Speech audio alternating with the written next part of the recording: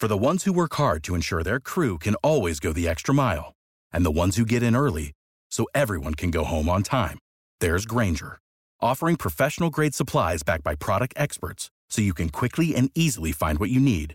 Plus, you can count on access to a committed team ready to go the extra mile for you. Call, click Grainger.com, or just stop by. Grainger, for the ones who get it done.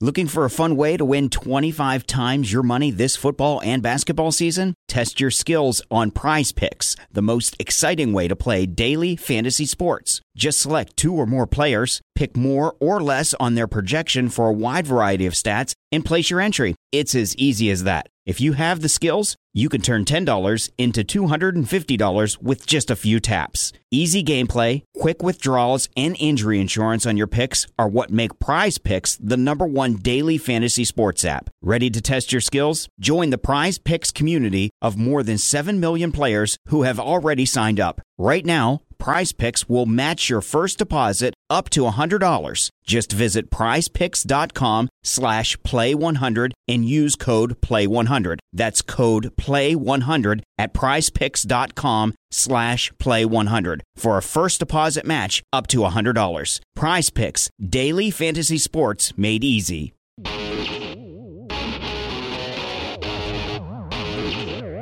It is SNY.TV's The Juice on the Cuse podcast, covering Syracuse basketball, lacrosse, and football. Today on The Juice on the Cuse podcast on SNY.TV, we'll be talking about the upcoming NBA draft and a couple new Syracuse commits. I'm Wes Cheng, and I'll be joined later by Brad Bierman, and our guest today is NBA Scouting Operations Senior Director Ryan Blake. Ryan, thanks so much for coming on today. Well, thank you. I appreciate you having me. Ryan, I want to get you started on this. Let's start with Syracuse guard Tyler Ennis. Last week he told reporters he was the best point guard in the 2014 NBA draft. Do you agree, and where do you see him going in this year's draft? Well, I mean, that's a confident comment, and good for him. You want a point guard that is confident, but in this draft there's a lot of good point guards. Oh, yeah. And in this draft, I call it the BPA, the best player available. And it's also beauty in the eye of the beholder, the old cliche that, listen, you and I and many of your friends could sit in a room and we could talk about players and who's going to be better, and none of us will be wrong.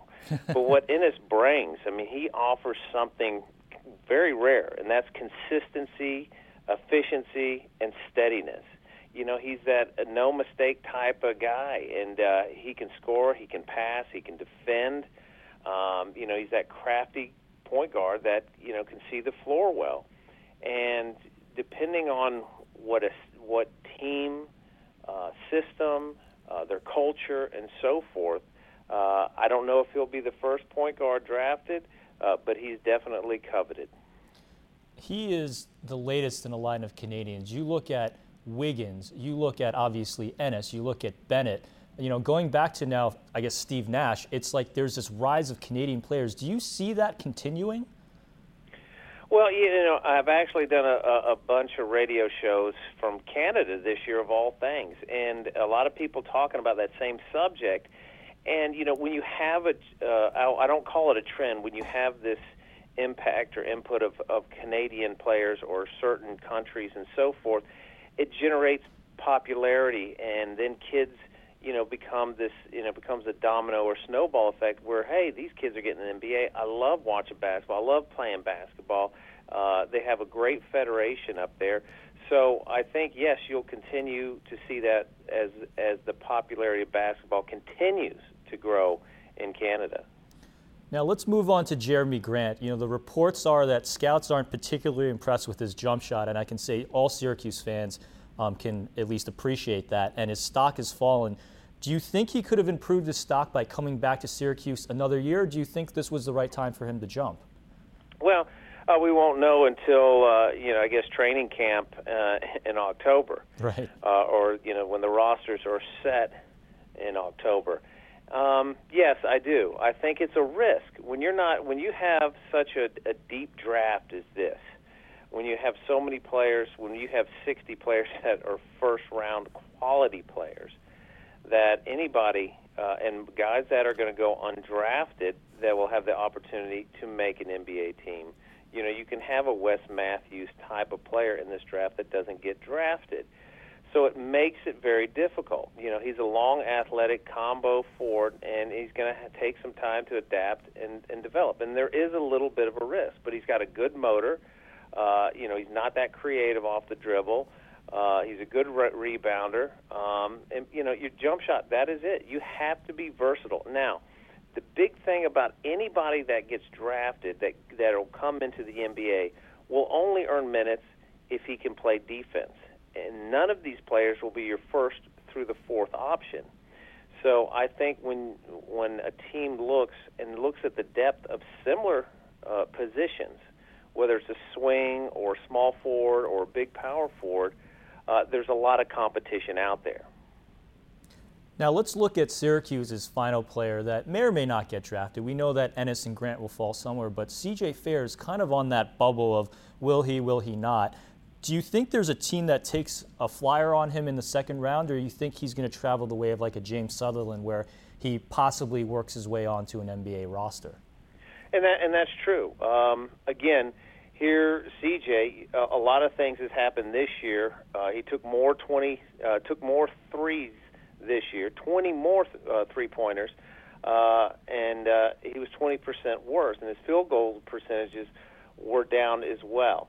That doesn't mean he's a bad shooter, but he just hasn't proven himself to that extent that I'm going to be that consistent, sort of three. You know what I mean? Mm-hmm. So you have, but the things that he does well, he runs the floor well, he's an impressive leaper, he's active around the basket, and he has a lot of skills. He's a rebounder, and he can pass the ball. You know, in Boeheim's system, you get so much that soaks in, and a lot of NBA teams like having those types of players because you gain so much knowledge. And the culture of CJ and also with Jeremy is that they know how to play together. And it's not about, hey, I'm going to be the option to score and so forth. It's about coming into a team with a culture of playing team ball, whether it's defense, making plays for others, being in the right spot, successful screens, knowing where to be, all that things. And both of these players, including Fair, have that opportunity. But again, there's a lot of good players out there with similar size and skills. Now, Ryan, I'll get you out here on this one. As a Syracuse fan and Syracuse fans listening to this podcast, anyone from Carmelo Anthony to John Wallace to Michael Carter-Williams, they always have kind of the same knock on them in that, when you play at Syracuse, you get recruited into the zone, you play in zone. Very rarely do you deviate from that and play man.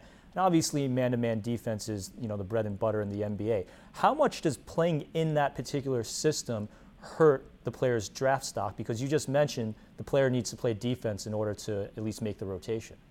Well, it becomes a player, player-by-player basis. And the one thing that you got to understand with Boeheim that no other teams get is that knowledge of communication, of spacing, of anticipation, of knowing where to be to close out.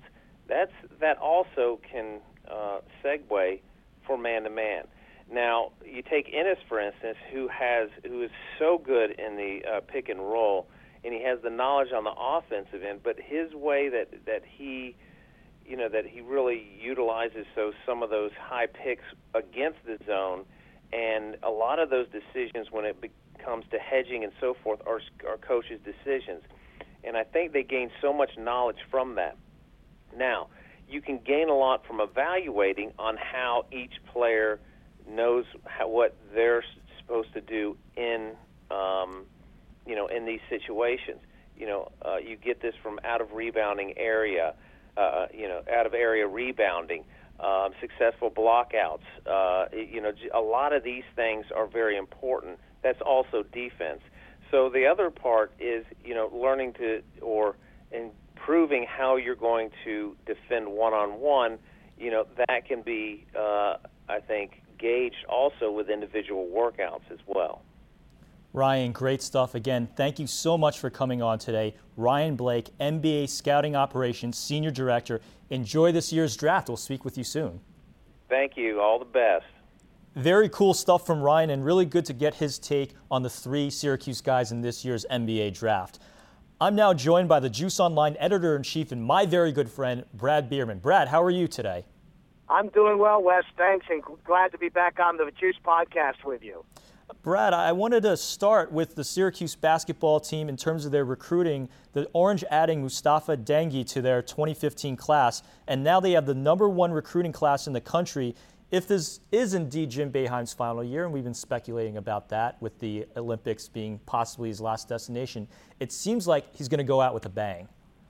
Absolutely, with the talent level that will be on the Syracuse campus, both coming up here in 14-15 and then 15-16. And that's what I project to be the final season for the coach, 15-16. And the talent is just incredible. Even if Syracuse loses a player or two after this season, with who they're going after and with Mike Hopkins in the thick of that, there's going to be no worries about the talent influx to the Cuse program once Coach Hop takes over for Coach Boeheim. And he puts Jerry McNamara out on the recruiting trail with Adrian Autry, and it'll be interesting eventually to see who he'll add to the staff. But Jim Boeheim is going to go out with a bang. I predict that final regular season game, they'll have Duke in the Carrier Dome March of 16, Wes, and they'll make a big thing about it, and the talent on both sides is just going to be incredible.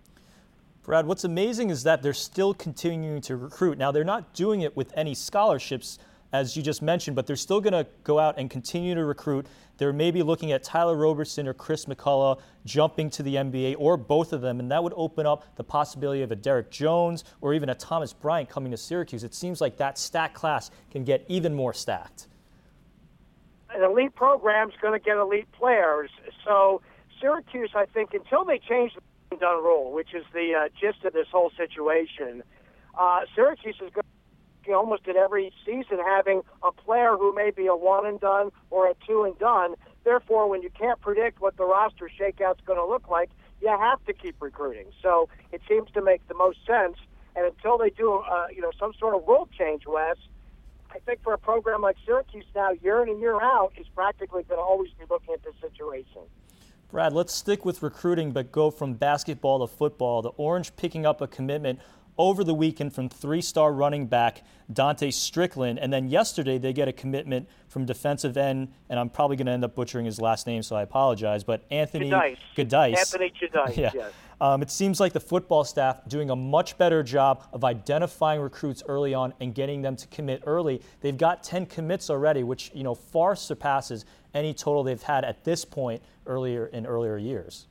Well, Anthony Giudice out of New Jersey, rugged, tough Jersey kid now at prep school in Connecticut. He's the epitome of the kind of player we're describing, Wes. I mean, he may have 0 stars for the recruiting websites, but when you get a scholarship offer to Syracuse, an ACC school, you're a multi-star player. I don't care who's doing the evaluation. And the really only important thing is the evaluation of the Syracuse coaches. So you have 10 verbals now, just the kind of player that Syracuse wants on campus. Make sure they qualify and going to be able to do all the academic side of the equation in college, and then develop them as athletes. And I think Scott Schaefer and his staff are perfect for doing that.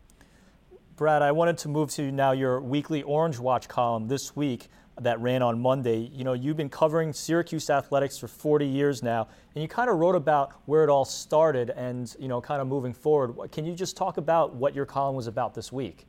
Yeah, last 40 years, man, I feel old, but it just seems like yesterday that Villanova was coming into Archbold Stadium, fall of 75, and there was optimism on campus. Could Frank Maloney get the program turned around? But what's interesting about 75, that team actually started 3-0, and as I researched the article this week, I was really kind of surprised, shocked even a little bit, that only 2 other teams since have started 3-0. That being, of course, the 87 unbeaten team under Coach Mack, and then Paul Pasqualoni's great first team in 1991 that had that very impressive win over Florida, along with beating Vanderbilt in Maryland. Now, as you look at this year's schedule, Villanova at Central Michigan, home to Maryland, Syracuse, they should be favored to start 3-0, right, Wes? So that would be just the 4th time in 40 years, once a decade. And if Syracuse is indeed 3-0, going into that Notre Dame game on the 27th, boy, and let's say Notre Dame's 3-0 also. They play Rice, Houston, and Rice, Michigan, and Purdue going into that game. If both teams are undefeated, boy, will the build-up for that game be huge as the monumental game. Can Scott Schaefer get that win and get this program over the hump to 4-0? It would be nice, and if you're looking at 4-0 territory, Brad, Syracuse football has not been ranked since the 2001 season, so they could at least be in the legitimate discussion starting the season 4-0 if they're able to beat that Notre Dame team. And let me extend this conversation. 6 days later, Friday night, into the Carrier Dome comes Louisville. If they could somehow get that victory, 5-0, and then 1 week later, who's in the Dome, Wes? Florida State. Wow. Brad, we're right at the end of our show. Your closing thoughts. Well, speaking of football and the Carrier Dome and stadiums, I'm hearing maybe more talk now about another stadium, 4 sites being looked at in and around Syracuse. And Wes, they really have to get down and serious on this issue. The Carrier Dome about to have its 35th season. Some sort of formal planning needs to be put in place for the direction of the next home stadium for Syracuse football. Brad, I originally was going to talk about Brandon Trish winning his Italian League basketball championship. Congratulations to him. But the news yesterday out of Syracuse and Georgetown locked into a 4-year home-and-home series beginning in the 2015-16 season. I'm looking forward to it. I'm so glad they're replaying it. Syracuse-Georgetown, one of the greatest rivalries in college basketball. We needed that rivalry. I'm glad it's back, and I'm looking forward to it. As I am, and as long as Georgetown doesn't make it hard for Syracuse fans to buy tickets in D.C. That's it for us. For Brad Bierman, this is Wes Cheng reminding you that it's usually not a good idea to use the term earthlings in a job interview. You've been listening to the Juice on the Cuse podcast on SNY.TV, and we'll see you next time.